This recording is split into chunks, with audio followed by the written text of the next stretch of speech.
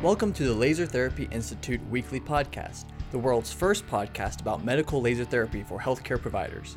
Each week, we discuss the latest research, interviews with experts, and how laser therapy can enhance your practice. Now, here is the founder of LTI and your host, Dr. Jason Roundtree. All right, standard of care. Now, the standard of care for neuropathy is kind of a two-pronged approach. Number one, you want to correct the causative factor. We have already talked about this, and this is so important. So if you go see your neurologist and talking to him about neuropathy problems, they're going to try and get down to the bottom of it. Now, how hard they try depends on the neurologist. They may not put a ton of effort into it. Hopefully they do. But, again, if you don't have diabetics under control, that diabetic patient is not going to improve no matter what your treatment plan is. Second prong is prescribing medications to control pain. American Diabetes Association recommends starting with pregabalin or Lyrica, but everything from gabapentin to Cymbalta is used to treat these, to try and reduce the pain. Opioids are often prescribed, a little bit less now than they used to be, but they are still commonly prescribed for severe pain. And antidepressants are often recommended as well. I probably don't need to tell you because you're here on this webinar, but these are generally not great. The amount of relief that people get and the side effects they deal with make it very, very difficult to claim really good success with these medication strategies. For one thing, medication strategies don't reverse the cause. They're not going to stimulate healing. They're going to help control pain. But because most neuropathies are progressive, they're going to need more and more medication, or the medications will work less and less as you go on. I have one other factor listed here. Sometimes IVIG can be used. If you have an autoimmune neuropathy, really a lot of times IVIG is great for controlling that inflammation, reducing the pain, and actually reducing the damage that's being done to the nerves. So, but again, these are pretty unusual. The autoimmune infection stimulated genetic inflammatory neuropathy is pretty unusual compared to the amount of chemotherapy and diabetic neuropathies that are out there. But IVIG can be a good tool. So don't poo-poo it. Now I've got a research quote from you here. I'm not going to read you this giant thing other than to say that, there's a lot of problems with some of these drugs. There's a lot of side effects, adverse drug reactions, and the fact that they don't really give people a lot of relief is a problem too. There's only about, I believe the numbers were about 40% of people on these medications get a satisfactory level of pain relief. And while that's good, that 40% do, that means a lot of people are not getting good pain relief with these medications. So that takes us to laser therapy, right? Which is what we're all about here at LTI. That's what this webinar is about. Laser therapy is commonly termed light therapy, cold laser, things like that. This is a patient-friendly description right here. We'll get more technical in a second. But essentially, laser therapy uses safe, non-invasive infrared light to stimulate light sensors deep within the body. This can drive increased circulation to damaged tissues and speed up cellular metabolism. That's your 30-second speech to your patient about how this works, because you'll always be asked, well, how does it work? Well, this is how.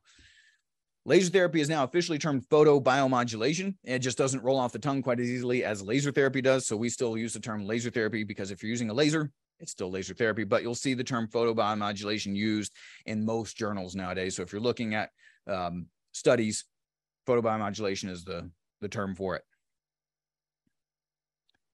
All right, another quote from a study here for you. They say currently photobiomodulation is defined as the use of non-ionizing optical radiation in the visible and near infrared spectral range, which is absorbed by endogenous chromophores to elicit photophysical and photochemical events at various biological scales without eliciting thermal damage, leading to physiological changes and therapeutic benefits. That's a little less useful probably than what we just said a minute ago. But that's your more technical definition. That means you're using visible and invisible light to stimulate these different parts of the biology. Now, a big receptor of light for what we think works right now is cytochrome C oxidase, which is part of the metabolic chain in the in the mitochondria. There's that word. And that stimulates more production of ATP, which produces good healing and regeneration responses within the body. What I want you to take away from this one is mostly that you are stimulating the body's own mechanisms. You're not burning anything here. We're not talking about thermal damage, right? We're not cutting, we're not destroying, you're not breaking up scar tissue with this laser. Okay. When we're talking about laser therapy, we're talking about stimulating the body's own mechanisms naturally with light. Let's get a little more technical too, because we got to talk about what type of light, right? We already said visible red and near infrared. So in this study, they said the wavelength of infrared radiation is easily absorbed by tissues and the loss of intensity is minimal, meaning you're not losing a lot of brightness going through the tissues. This affects metabolic modifications, DNA activity, ATP formation, and the mitochondrial chain. The effect of photobiomodulation is due to the absorption of photons, light packets, by cytochrome C oxidase in the mitochondrial respiratory chain, consequently increasing the cytochrome C oxidase activity and therefore ATP formation. ATP from injured regions or regions of impaired blood perfusion can reactivate injured cells and cells that have metabolic disorders. Photobiomodulation therapy is also related to pain and inflammation relief and prevention of tissue death to avoid neurological degeneration. Again, your neuropathy problems are progressive in most cases. They're degenerative. They get worse over time. So we're not only talking about making people feel better with light, we're talking about preventing this tissue death, preventing this thing from going on further and getting worse, and trying to heal it, trying to reverse it. Now, among the effects of photobiomodulation on nerve injury, it was verified that the laser potentiated the process of nerve regeneration, observed by morphoquantitative analysis of the axons and of the nerve fibers, in addition to assisting muscular reinnervation. So if you've got those motor neuropathies, not only should you be seeing a decrease in pain, but you should be seeing an increase in strength. Photobiomodulation in nerve injury was also related to a decrease in inflammatory cytokine levels and in pain and in the facilitation of neural regeneration. So we're looking at actual photochemical, photobiological effects that you are stimulating with the light. Again, you're not burning anything, you're not cutting anything, you're not just heating tissues up, right? This is absorption of the right type of light performing these photochemical changes. Laser therapy, they say, in particular for diabetic neuropathy, is an emerging treatment modality for management of neuropathic pain. It works by triggering biochemical changes within the cells. The evidence obtained shows low-level laser therapy has a positive effect in controlling diabetic neuropathic pain. Another study. Diabetic peripheral neuropathy is the most distressing complication of the diabetic population, leading to loss of sensation, pain, and amputation. Laser therapy has been used to manage nerve injuries as it holds the potential to induce a biostimulatory effect with no side effects. That's the other good thing when it comes to laser therapy. You've got no side effects, no adverse reactions, no medication interactions you have to worry about. It doesn't matter if the patient's on a medication. Laser them. You're not going to have any side effects. Study goes on to say there is a significant increase in vitamin D and magnesium levels after laser therapy, and considerable improvement in quality of life. And again, this is a study specifically looking at diabetic neuropathy. So the chemistry, the chemical environment of the nerve actually improved with vitamin D and magnesium level increases. Another study, diabetic neuropathy. As regards to nerve conduction velocity, in the laser group, the peroneal and sural nerve conduction was increased significantly. There was no significant change in the control group. So we have a control group getting sham laser, and we have an actual active laser group. Massive difference between those because you're increasing the function of both the peroneal and sural nerve conduction there. And so the mean amplitude of those nerves, the nerve action and the potential was increased significantly only in the laser group. Mean skin microvascular circulation was also measured at 3 different points and was found to be increased by over 35% in comparison with baseline. Again, only on the laser therapy group. One second, got a camera malfunction. We're good. They go on to say that patients receiving laser therapy had a 26.4% decrease in pain throughout those 4 weeks of treatment. That is a significant improvement in just 4 weeks. In this particular study, they treated patients 3 times a week for 4 weeks, so 12 treatments, led to a significant decrease in pain. Also, that skin microvasculature, that improved, that circulation improved, which means you're going to have ongoing changes. Now, this study did not go on to continue to follow these patients later, but what I've seen in clinical practice is that it is a self-stimulating process. You push the body in the right direction, you increase circulation, pain comes down, they start being more active, you have more circulation, and it just keeps getting better.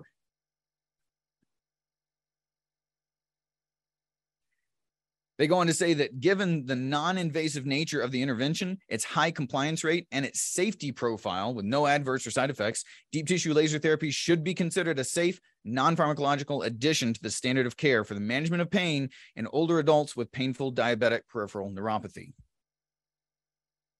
Another study.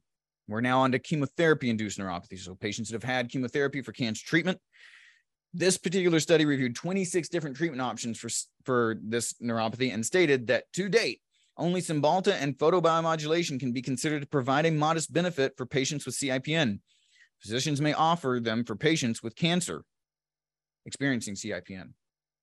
What didn't work in this study? What did they say was garbage? Not worth the effort? All these right here: gabapentin, oxycodone, laser acupuncture, different than laser therapy, scrambler therapy like Calmair, interferential, all these different things did not reach the level of evidence needed to be recommended. The only two things it did were the medication Cymbalta, which we know doesn't heal, but will help prevent pain, and photobiomodulation, which helps with pain and also helps with nerve regeneration. This study says it could be concluded that laser therapy is more safe and effective than gabapentin in the management of neuropathy. And gabapentin is one of the most commonly prescribed medications. One caveat here is this was a rat study. So still a very, very strongly worded conclusion in favor of laser therapy for neuropathy pain. All right. We're still rolling on with some more studies here. They say evidence from clinical studies does suggest it is time to begin considering photobiomodulation therapy as a potential drug equivalent. In addition, PBM may have minimal or no adverse effects, can improve the quality of life and functional status, and raise the current standard of care. So it is time to start using light therapy for neuropathy. Now, most of the time, once I get to this point, people are going, okay, all right, I get it. I see all the studies. So why isn't everybody doing it? If it works so well, why isn't everybody already doing it? There are some difficulties. For one, the guidelines tend not to keep up with the current studies.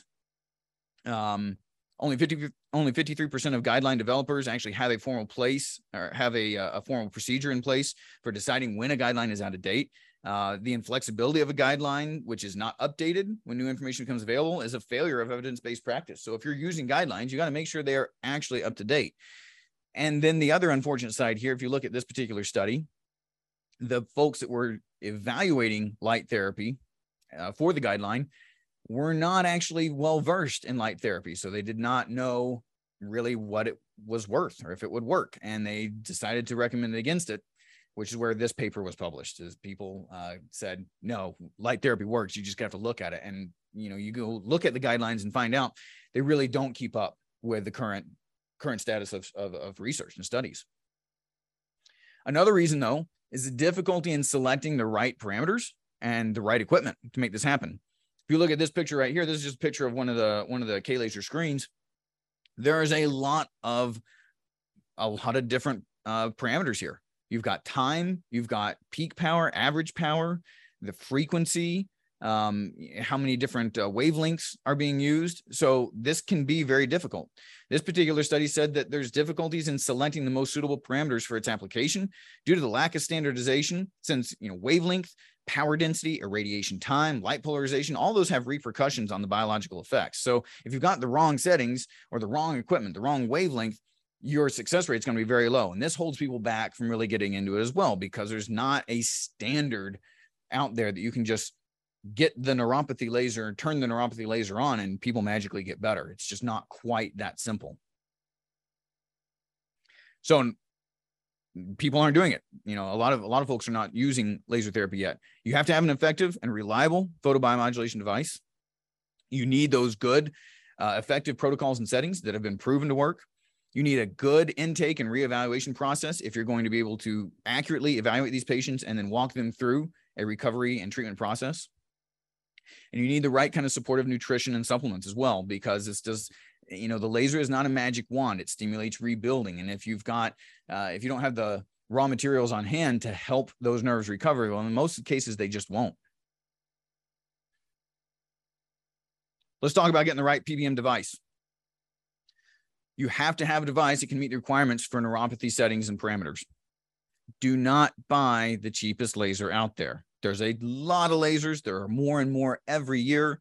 There's a lot of lasers that are manufactured and then rebadged. So there's a lot of different brands. If you buy the cheapest one you can find, you will pay for it in one way or another, whether it's through unreliability or a lack of verified specifications. Maybe they say it'll produce this much power, but does it really? I highly encourage you to buy the highest quality laser you can, not the cheapest one. Generally, the more you invest in your laser, the faster your treatments will be every day, and your patients will get better faster as well. So you have to find that balance of expense versus what you want to accomplish, in your clinic and what works for your patients. We do have a webinar on selecting a laser device. Now, today's webinar, we're partnered with K-Laser USA for this. I love K-Lasers. It's great. This webinar here talks about it completely objectively. So if you want to look at what kind of laser device works for you, you can always check out this archived webinar. I'll drop a link to that one at the end here too. Okay. Another study, because these guys said it best. When it comes to the right wavelength, that's really your starting point for the right kind of photobiomodulation device. You have to have wavelengths that work somewhere in the 600 to 700 nanometer range, and then between 780 and 1100. You need to have irradiance or power density somewhere between 5 milliwatts per centimeter squared up to 5 watts per centimeter squared. All right. It can be pulsed or continuous, but this is what you need to have. Most other wavelengths are not going to work. If it's outside of these, these boundaries here, that it's not going to produce the kind of healing photobiomodulation type response that you want. You need to be in the 600 to 700 range, or between 780 and 1100. Now, once you've got the right wavelength, you got the right color of light, which is what the wavelength is, right? And you have to say, okay, how much intensity, how much power do I need? So from this study, they said that they proposed 2 methods that can be used to modulate nerve pain based on irradiance levels. The first would use low irradiance in the range of 10 to 100 milliwatts per centimeter squared. That's not the power your device puts out. That's the concentration of how much power in a spot size that it puts out. So 10 to 100 milliwatts per centimeter squared will help cause a decrease in pain by altering chronic inflammation and decreasing mechanical allodynia. Second method utilizes much higher irradiances, between 250 milliwatts per centimeter squared to 1.73 watts per centimeter squared. That will actually suppress the conduction velocity of sensory nerves and should reduce the amplitude of action potentials, which helps to rapidly block pain transmission. Both of those can be useful, I think. Right there, you can see one will help reduce pain because it doesn't let the nerve transmit those pain signals as well, while the other one is doing the healing. So there's a place for lower intensity and there's a place for higher intensity. The thing to keep in mind here, though, is that these numbers right here are not magically the right numbers to use, because they go on to say that it's important to note that to transcutaneously through the skin deliver these irradiance levels at the target tissue, you have to start with much higher power levels. So the K-lasers, the Cube 30, the Live, they can output between 50 milliwatts per centimeter squared and up to about 4 watts per centimeter squared. You have to understand that you're going to lose 40 to 80% of the light at the skin surface. It's not even going to make it in there. Only about 2% of light makes it to the deepest layers. So if you need to address nerve endings as well as some of those larger axons, then you need to be able to have much higher power levels. If you just go in with 10 milliwatts per centimeter squared off a very small laser, it's unlikely to really reach deep enough to make any kind of positive benefit. So you have to start with, as these researchers say, much higher levels, so that by the time you do get down to these nerve endings, down to the nerve fibers, you still have a workable level of intensity. Subscribe now to keep learning about the growing field of laser therapy. Check out our patient-focused podcast, Healing at the Speed of Light, a great resource for your patients. For massive practice growth and improved patient outcomes, become a certified Laser Therapy Institute clinic. Learn how at lasertherapyinstitute.org.